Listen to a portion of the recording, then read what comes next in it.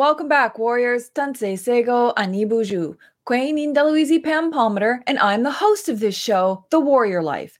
This podcast is a show about living the warrior life, a lifestyle that focuses on decolonizing our minds, bodies, and spirits, while at the same time revitalizing our cultures, traditions, laws, and governing practices. And it's also about asserting, living, and defending our sovereignty all over Turtle Island.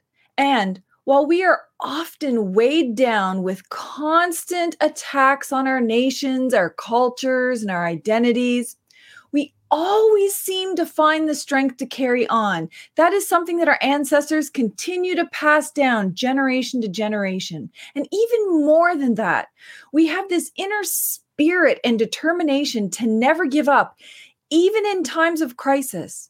And one of the things I admire most about our nations is how we stand in defense of one another and come to each other's aid when we need it the most. Over the last few weeks, Bearskin Lake First Nation in Ontario has been in a state of crisis. They are an OG Cree First Nation located about 400 kilometers north of Sioux Lookout in Ontario, whose community has been severely impacted by the COVID pandemic. With rising numbers of people who are sick and others who have to isolate, even community services are being impacted. Today's guest didn't just sit back and monitor the social media feeds about this worsening condition. She decided to take action. Tanya Cameron is a well-known grassroots activist who has been working with Indigenous land defenders and water protectors and people advocating to end murder to missing Indigenous women and girls, to help children in foster care, residential school survivors. There isn't an issue that Tanya hasn't been working on in close partnership with politicians, grassroots leaders, elders, everybody on the ground. I have been following her work for a very long time. She is part of Indigenous resistance, resurgence, revitalization, and everything that's good about our nations. And she does all of this community work and advocacy while holding down only 2 full-time jobs, of course. Welcome to the Warrior Life podcast, Tanya. Hi, Pam. Thanks for the invite. Oh, I'm so excited to have you here. But before we get into it, even before we started, I was like, look at your background. That is such amazing artwork. Who has done all this art? My kids are pretty artistic. So you'll see the cedar feathers here. Those were made by my son in lieu of a summer job. With the pandemic, he couldn't get a regular job. So he started creating the cedar feathers, and there's more artwork here that he made. And then my daughter paints. So just behind my desk, the colorful one, that's my daughter did that. And there's a glare on it right now, but she did a portrait of her and her brother and sister. Oh my gosh, it's so beautiful. Oh, I mean, and it's just surrounded by family and art and expression. Well, listen, before we jump right into things, perhaps you would like to introduce yourself in the way that you like to and maybe talk about where you're from. Sure. So my community is Nisatchuan Anishinaabe Nation here in beautiful Treaty 3. And I'm currently living in Kenora. I'm originally from Winnipeg, had left there after I graduated high school and has been in Northwestern Ontario ever since. Like you said, I have a couple of jobs and I've been blessed with a wonderful career. About maybe 25, 26 years of working for the Indigenous communities in Northwestern Ontario. So I'm very passionate and ambitious when it comes to helping my people. And it reflects in my career. It reflects in the community activism and organizing that I do. Oh my gosh, does it ever? And not just in the stuff that people see. You're one of those people that do just as much work behind the scenes, all the stuff that's going on in the background that no one ever sees and maybe never hears about, but where lots of the real action takes place. And so I've followed you and your work for a long time, like during Idle No More and all of those things. I mean, you've never given up. And, I really admire the work that you do. I mean, your passion for our people really comes through. You're one of those natural born leaders who do a lot of work, make probably a lot of personal sacrifices, to support our communities. And I'm wondering, for people who don't know you, if you could share maybe some of your life journey, like, what you've done along the way, some of the things, whether it's your education or work or different projects you've worked on. Yeah, sure.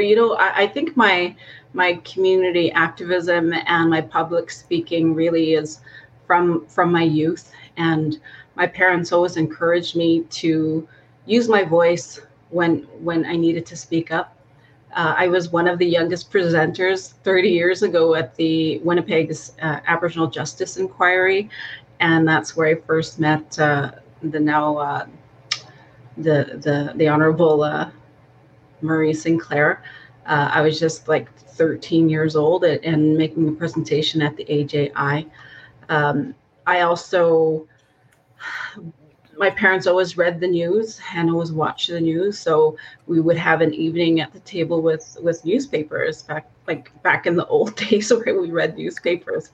And so we'd read things and we'd talk about things. And I believe I was about 16 years old when I saw there was suicide crisis in the young people population at Pekanjigam. And I remember just talking out loud how I wish me and some friends can go up and talk with them, play volleyball, do something to sort of, be an example or lend an ear to the young people that were struggling up there. And my mom just started asking me questions. Well, how would you do this? And how would you do that? And, you have to fly up there. And I said, well, I'd fundraise and I'd do this. And so she just listened to a plan that I rattled off. And then that weekend, she made phone calls to friends and family in the northern communities, because my dad is from Sachigo Lake, which is not far from Bearskin Lake. And then she said, okay, well, let's do your plan. And that's exactly what I did. She showed me how she raised the money and got the charter. I got equipment. We went up and we did recreation activities. We did bonfires and sharing and singing even.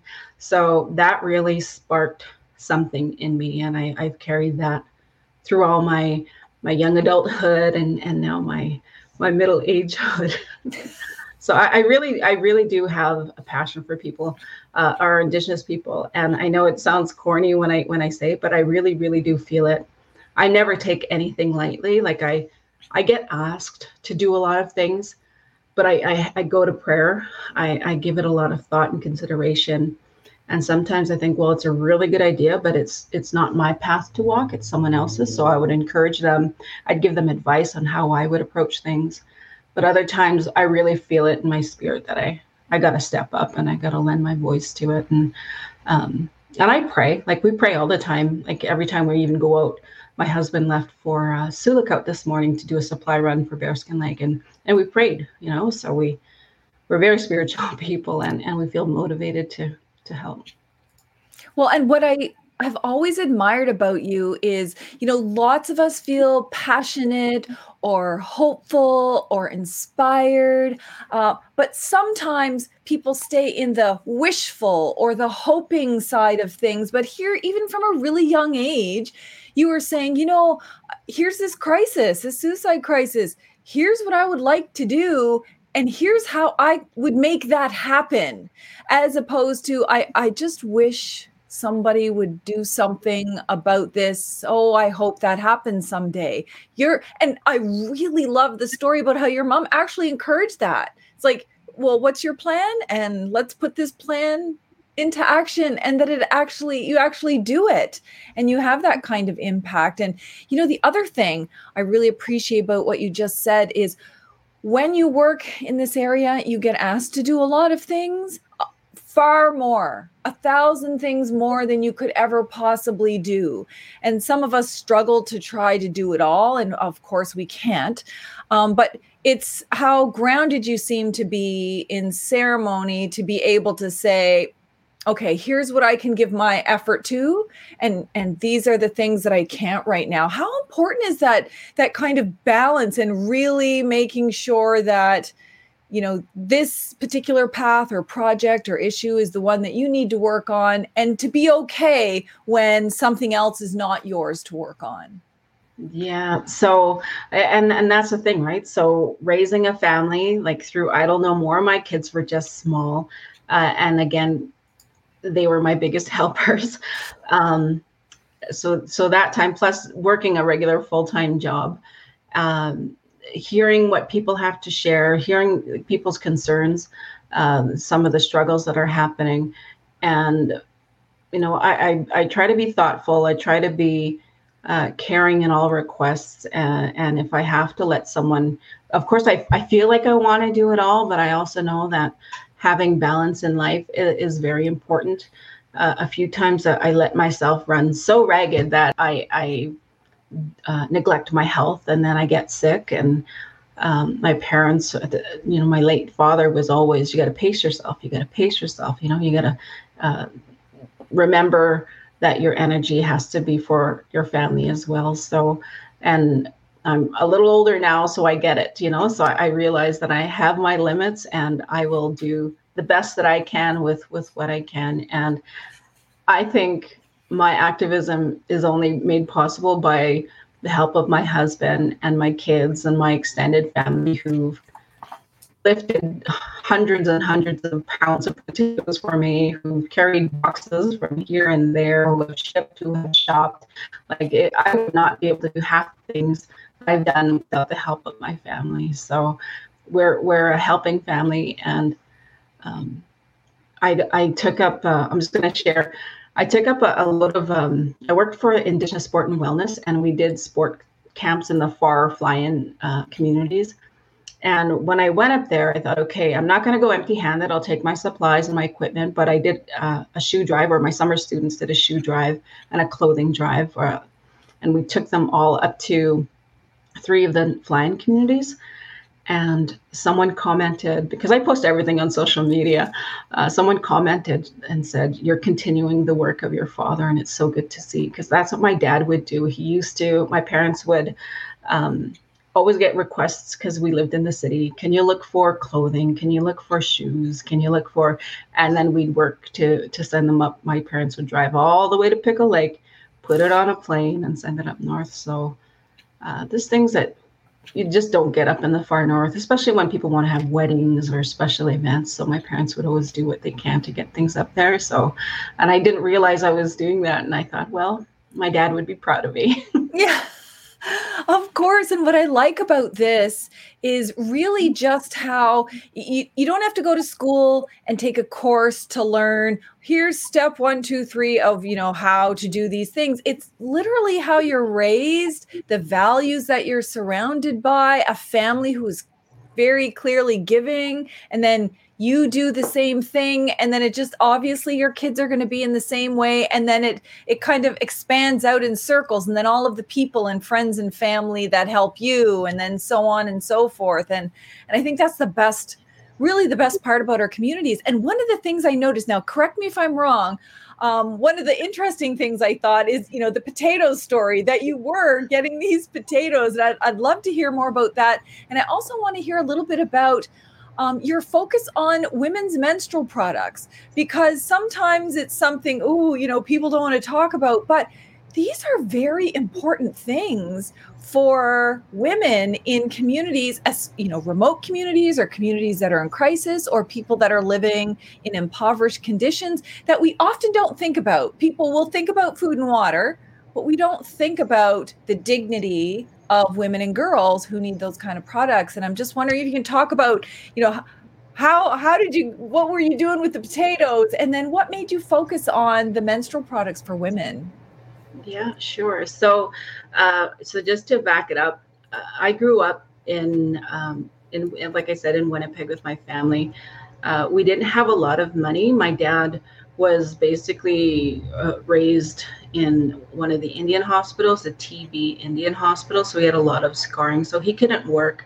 My mom had all us kids and worked when she can, where she can. So when I think about it now, I know that my parents did a lot of work to keep food on a table and keep us clothed. when my mom tells me more stories now, and I think, wow, that was poverty. To be in a situation where my parents brought us kids into the room, and this my dad was really quiet, and he's like, you know what, we're gonna pray. We're gonna pray because we have no food. We don't have any supper. And I know he was so hurt. And he said, you know, I starved as a child. He said, so I always promised that I would feed my children, and we couldn't. So we all said, we're going to pray. So we started to pray, and the phone rang. But when we're in prayer, we don't bother anything, and it would stop. Then the phone would ring again. And finally, my mom's like, who's so persistent to call? So she got up while the rest of us were praying. And it was a family member on her side of the family, and said that, bring the family over.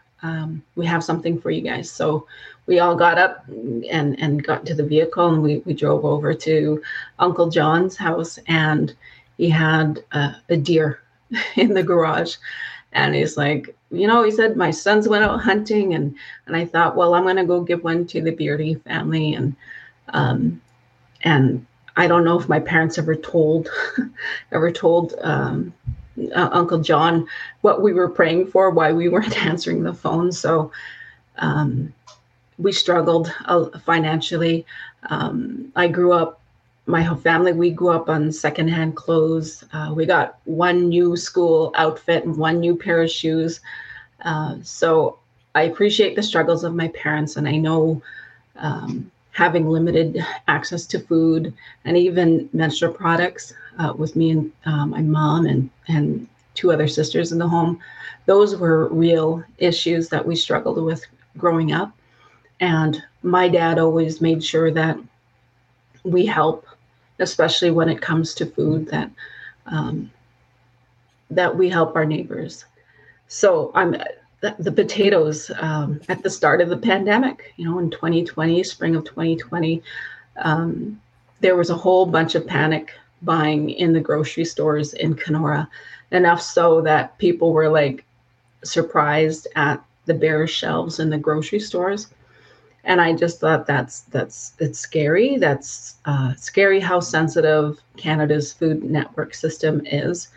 And I thought it was tough here in Kenora, but then I started seeing people in the fly-in communities posting their long lineups, posting that they had to ration items in the grocery stores to try to make sure all the families got something that they need for their home. And I really thought that was just an eye-opener. And on Facebook Marketplace, I saw an ad for a 50-pound bag of potatoes for $15. And I really thought, wow, that's weird, and but it's also a really good deal. And that was like just outside of Winnipeg, so a 2-hour drive. I responded to the ad, and they said they have so much. The lady said, it's my brother's farm. With the lockdown, he's got a whole warehouse of potatoes, and he doesn't want to go under, so we're going to try to sell what we can to the public. So me being me, I posted on social media, hey, I'm going to run to this farm on Saturday. Does anyone want a bag of potatoes? It's 50 pounds, $15. I did not know I'd be coming home with 10,000 pounds of potatoes. Oh, my goodness. I had to tell people, like, I'm out of room. I was taking my husband's truck, my SUV, a trailer we had. Two other First Nations had contacted me and it's like, where are you getting these potatoes? So they brought their trucks, and yeah, so it was a really, really big thing. So at the end, within 10 months, I think it was 185,000 pounds of potatoes, the equivalent of 6 semi-trucks of potatoes coming into Northwestern Ontario. It was started off with here in Kenora, then it went to Fort Frances, Dryden, Red Lake, Sioux Lookout, and over 30 First Nations. So it was just an incredible feat.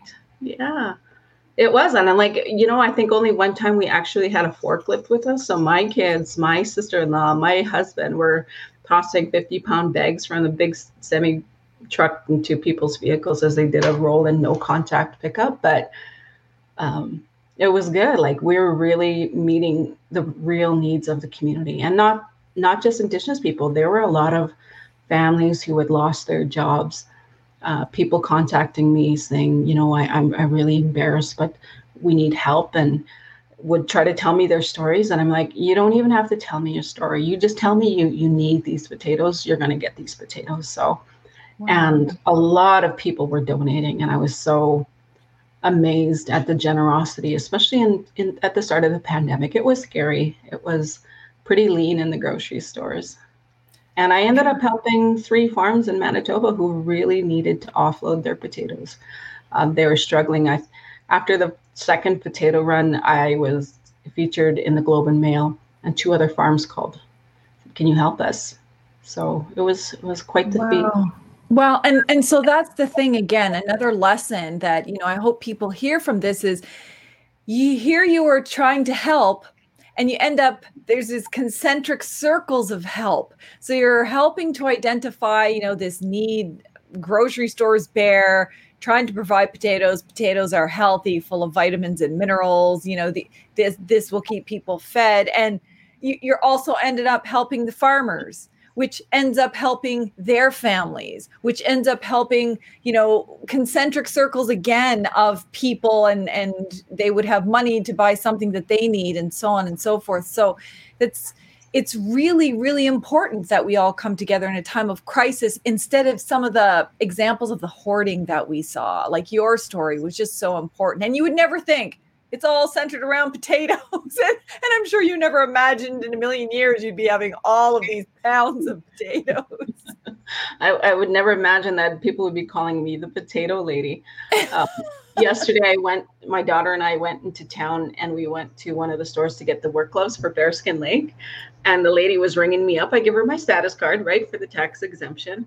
And the young lady at the till is like, "Oh, you're the potato lady." so even the young people have heard that nickname. So I don't think I'll ever live that nickname down. Well, it's a good story to be known and associated with, that's for sure. One of the things, of all the things that you do, and there's just so many, and I know they change and evolve over time, but I'm quite impressed that you managed to hold down 2 jobs during a pandemic, which is very difficult on people financially, mental health wise, physical health wise, just all of the uncertainty.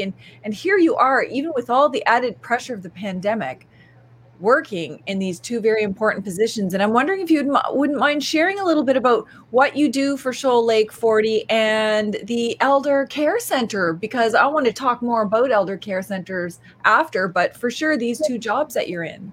Oh, yes, for sure. So I work as the training coordinator for Shoal Lake 40. They have a couple of projects that they're getting off the ground. It's been a little slow because of the pandemic and the limitations on training sizes and whatnot, but we're moving forward with the plan that the community has. I recently was asked to take on the role as the Chief Executive Officer for the Wigwas Elder and Senior Care Home here in Kenora. And I was so happy to be asked to be the CEO there. It was 10 years ago while I was working for the Kenora Chiefs Advisory as the long-term care coordinator with 9 First Nations. I was asked by the ED to conduct a study on having an Indigenous long-term care home within the region for our elders. So that project was almost a year in the making. I sat with many, many elders in our 9 First Nations. We either had a formal circle, research questions. Sometimes we just met informal within a sharing circle to talk about what the needs are and what their vision would look like if we did get the funding for a long-term care home. And so we did the report, and we did a pitch to the provincial government and federal governments for it. And then I went on to go do other work. But the ED, Joe Barnes, stayed on, and he held firm to that idea that we really need long-term care home for First Nations elders. And so they recently, in the fall, just October 2021, the Kenora Chiefs Advisory purchased the Birchwood long-term care home right here in Kenora. And they also confirmed funding to build a new care home building in Wajishkanigam. And so when I got the call offering me the job, and Shoal Lake 40 leadership were good to share my time. And that's where we just jumped right into it. So I've always been just grateful for opportunities that come my way.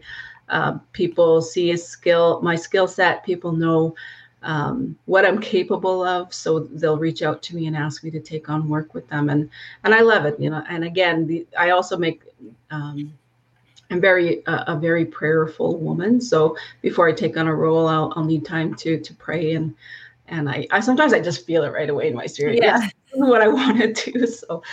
I got to pace myself not to say yes to everything at the moment it's offered. But yeah, that's jobs I really wanted.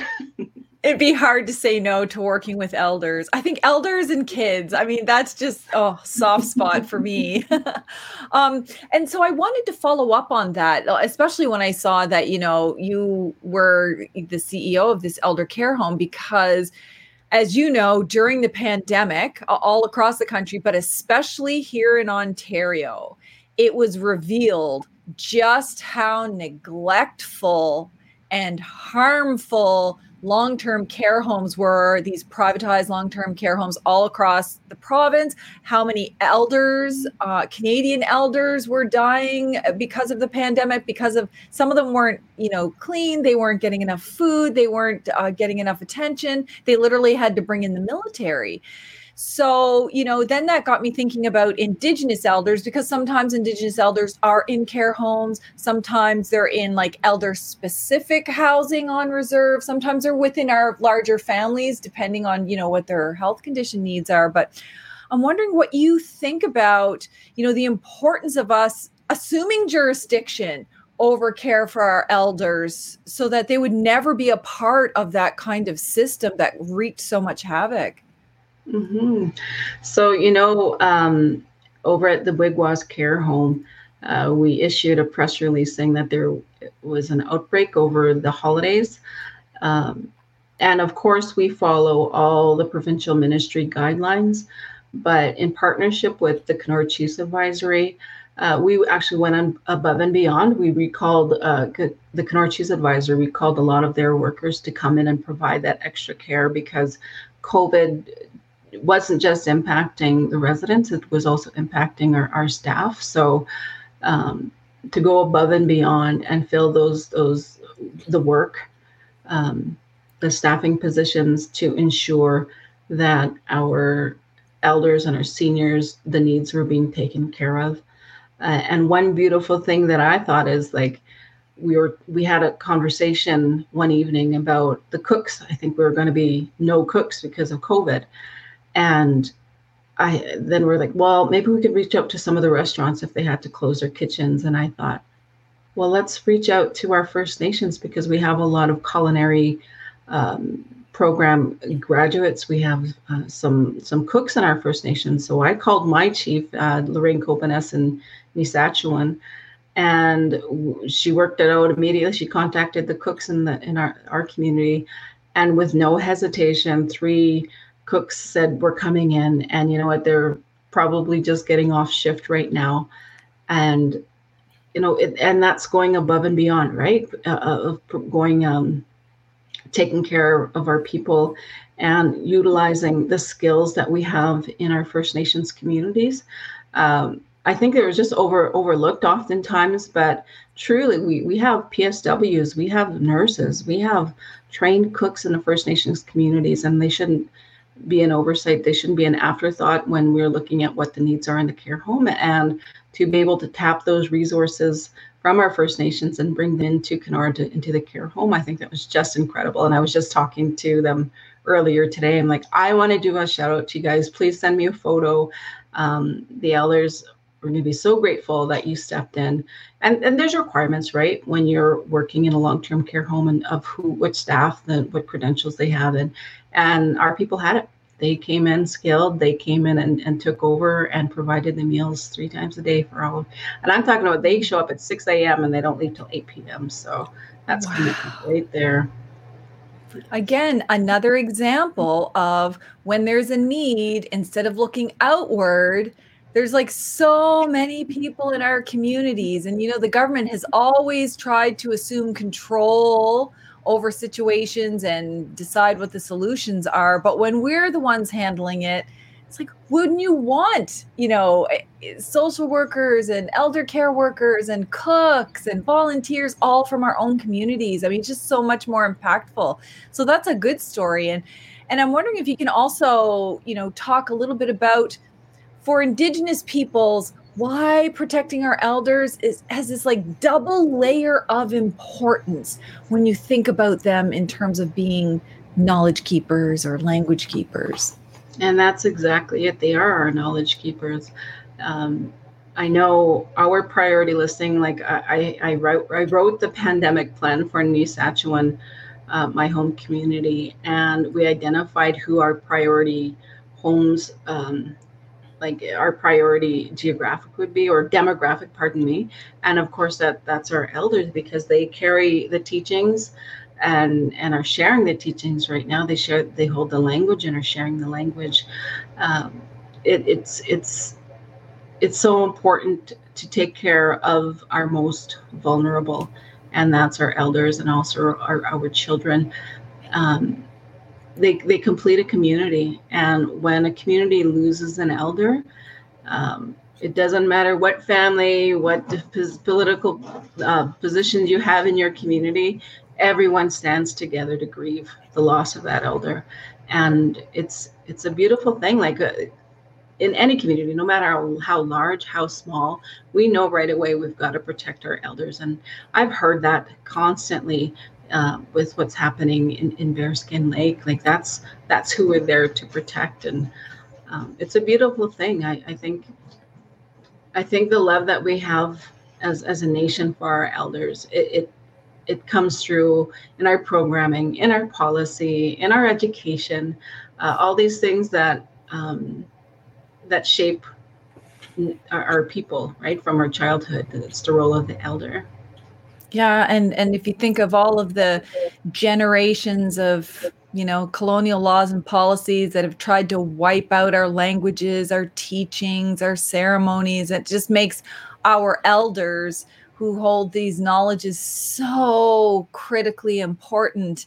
And I love how you tie it to the children too, because they're the ones who learn from the elders in our extended families. And so it's really just important for everyone.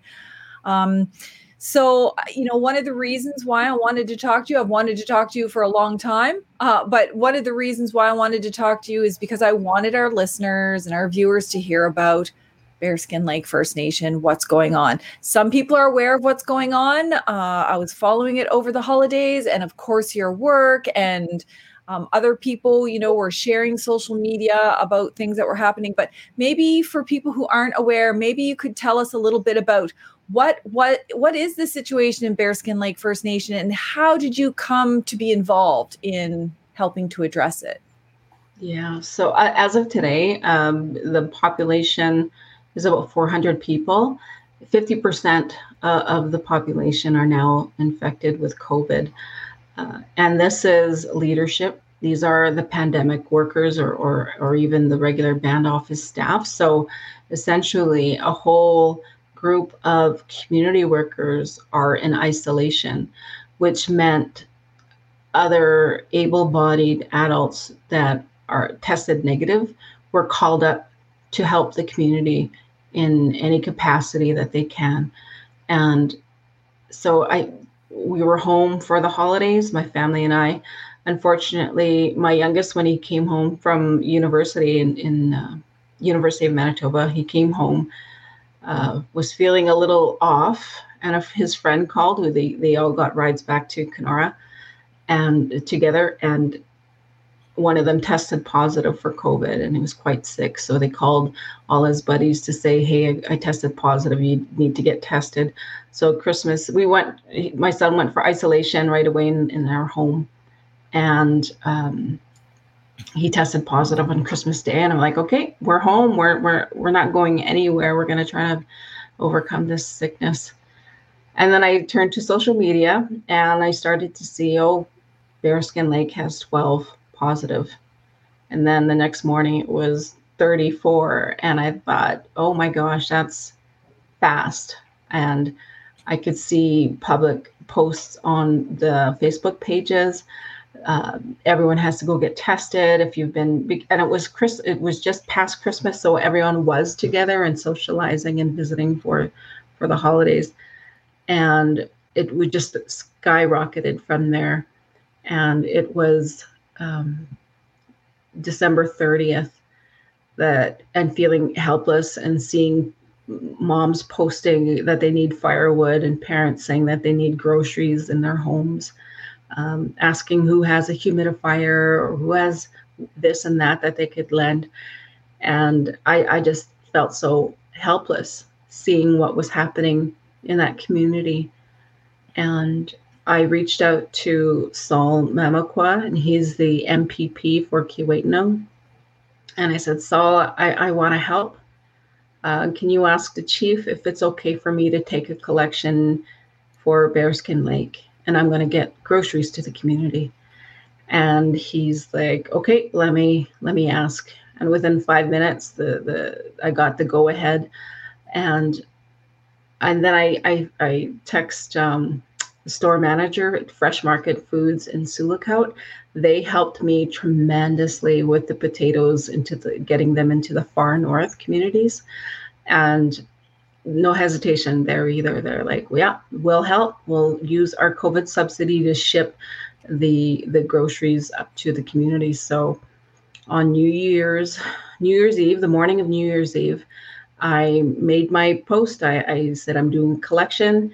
If you can help, please help. And I know asking over the holidays for a donation is not the best time. And I thought, well, if I could raise $4,000 or $5,000, then it's worth it. Like we could be a help with send that much groceries. By noon, we had reached 5,000. And I thought, wow. I asked my sister-in-law, like, do you think I could get to 10,000? And she's like, you're going to go past 10,000. And then that night we wrapped up with $11,000.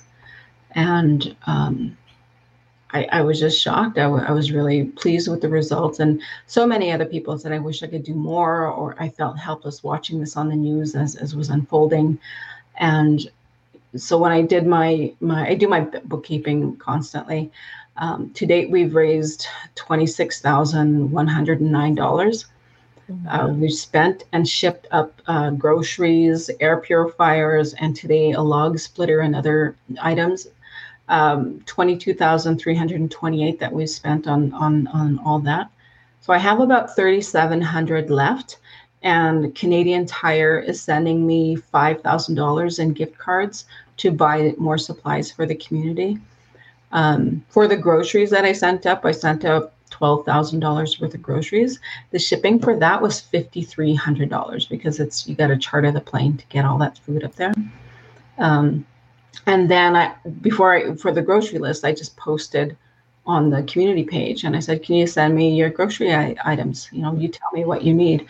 And that's how the whole list was created, by asking the people direct. And I also asked the other day, like, if I'm able to shop at Canadian Tire, what do you need? Like, what supplies? So I have a supply list right from the workers, the duct tape, the work gloves, extension cords, hampers, dog food, because when they deliver food to the doorstep, the dogs are attacking it. Just everything that they need. And that's what I'm working on. So Canadian Tire confirmed that it's on its way. So once that arrives, and I'll take the balance of funds, whatever money else comes in, we're going to do a big shop. My brothers and sisters are ready to shop and help me with their trucks. I got another friend, Larry Cavistra Jr., he messaged and said, you need a truck, I'll take your stuff to Sioux Lookout. So, and donors stepped up to cover the flights, because again, those are thousands of dollars in freight fees, and they stepped up to cover. So I was so appreciative. I sent up that log splitter today, along with a big box of menstrual products and the work gloves and warm clothes. So that was covered by sponsor, and that charter must have been at least $6,000. And that's the thing, like a lot of Canadians who don't live or travel in the North.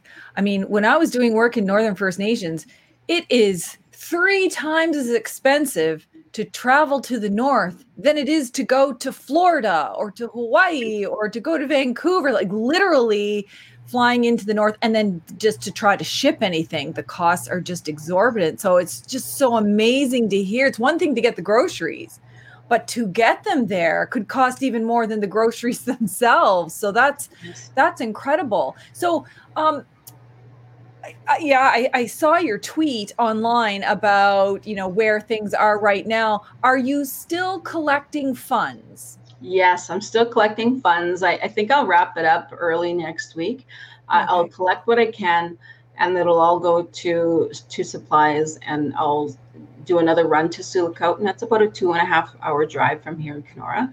We'll get the items up into a plane. Again, a sponsor stepped up and said, this is the information you need to send your supplies. So, every dollar helps. Some people gave $10, $11.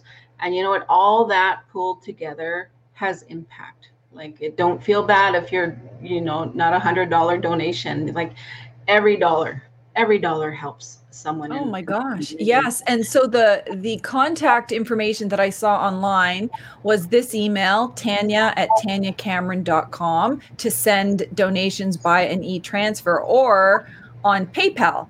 You're also Tanya Cameron 807 on PayPal. So are these still both good links that people can send donations directly? Yes. So I've been getting a lot of Americans using PayPal because they don't EMT. So yeah, those are the two, my email and the PayPal link. Well, then we're going to make sure that we blast out that information too, and just keep it going, because, as people hear about it, the first question is always, what can I do? And I think that's literally your motto. What can I do about any situation? So I guess, as we're wrapping up here, I wanted to also talk about, advice you might have for Canadians or even other First Nations, people like myself who hear about something in the media and you want to help.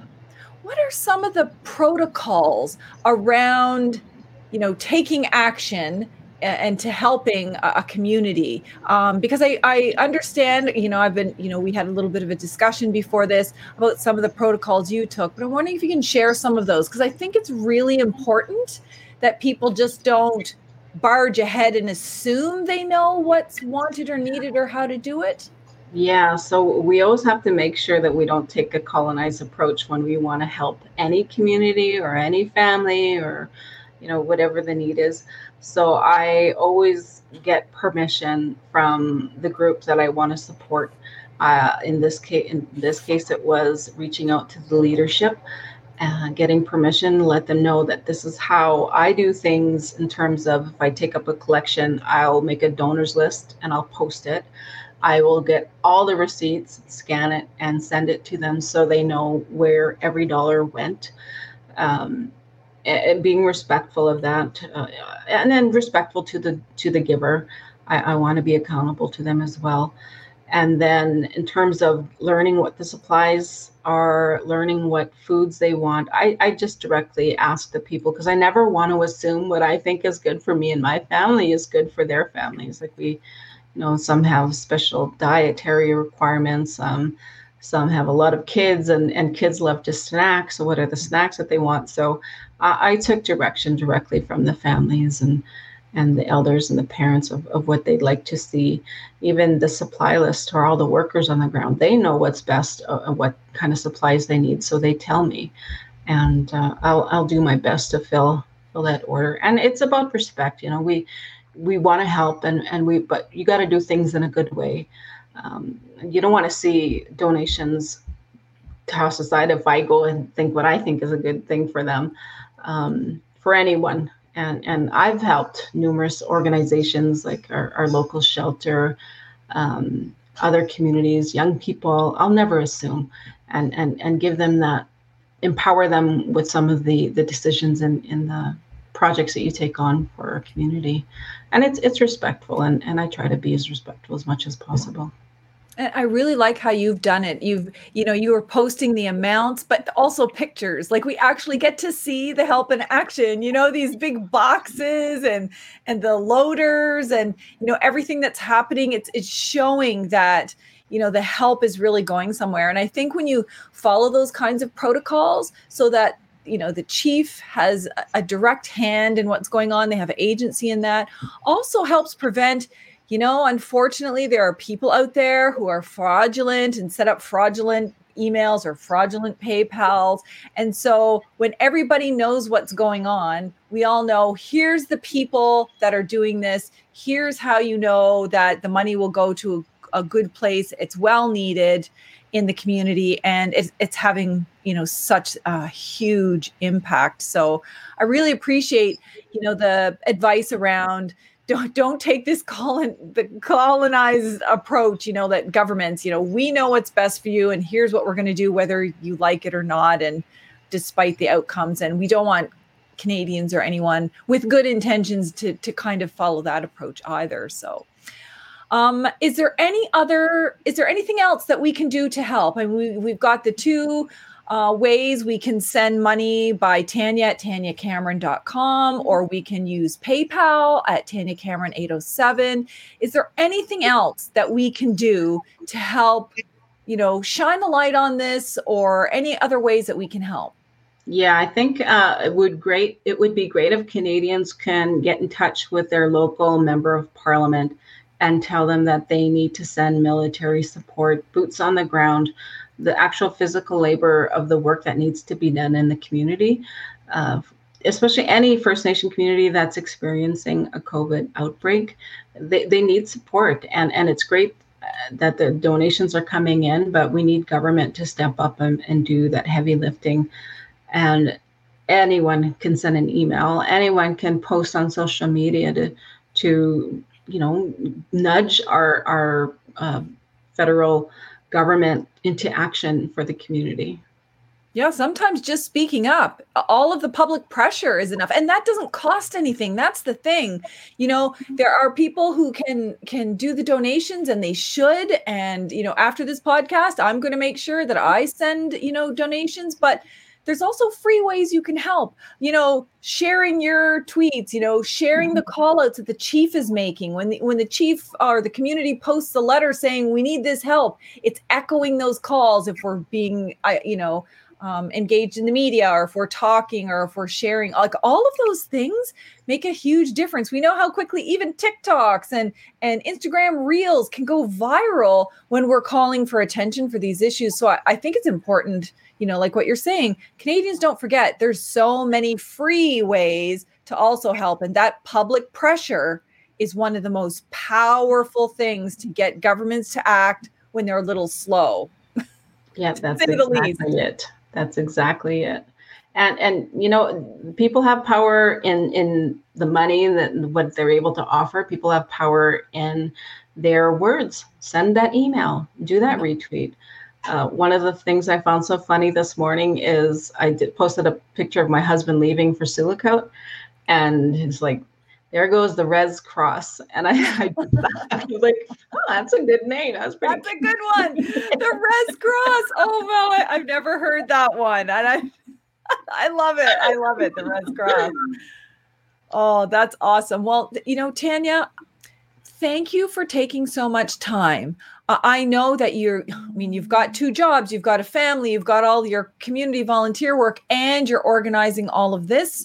So I really appreciate that you took the time, like a whole hour of time, to help us understand the importance of helping other people, helping communities, because that help all goes around back and forth, and we really need it. In this pandemic, there are people and communities who really need this help, and you continue to light the way, Tanya. I don't know how you do it. I'm glad and hopeful that you keep taking care of yourself, but I really respect what you do, and thank you for sharing this. And I'll do my part to, share this podcast and make a call out for donations and help too. And Tanya, you're really an inspiration for so many people. Thank you for everything that you do. Oh, thank you very much. And thank you to all of the Warrior Life podcast listeners and YouTube viewers for taking the time to learn more, not just for educational purposes or informational purposes, but for the purposes of taking action. This entire podcast, everything I do on my social media is about education for action. So when you learn something, what is it that you can do to contribute in a free way, in a monetary way, in a boots on the ground kind of way, because sometimes we need that as well. So always be thinking about that and make sure one of the most impactful things you can do is actually share this podcast. Use it as a teaching aid in your classrooms, use it in your communities, get the word out there. And I'll make sure also in the podcast description and in the video description that I'll post the links and these emails that I have been flashing on the screen where you can send your donations. And don't forget to support Indigenous creators, artists who are selling their work during the pandemic, people who are making videos, podcasts, who are writing books, who are doing artwork. All of these people are using their skills and talent to make this world a better place. Don't forget to support Indigenous creators whenever and however you can. And that's Canadians included. We want to see Canadians wearing our artwork or sharing in our work, just like we do other First Nations. So thank you so much, everybody, for listening. Thank you again, Tanya. Till next time, keep living a warrior life. Walalia.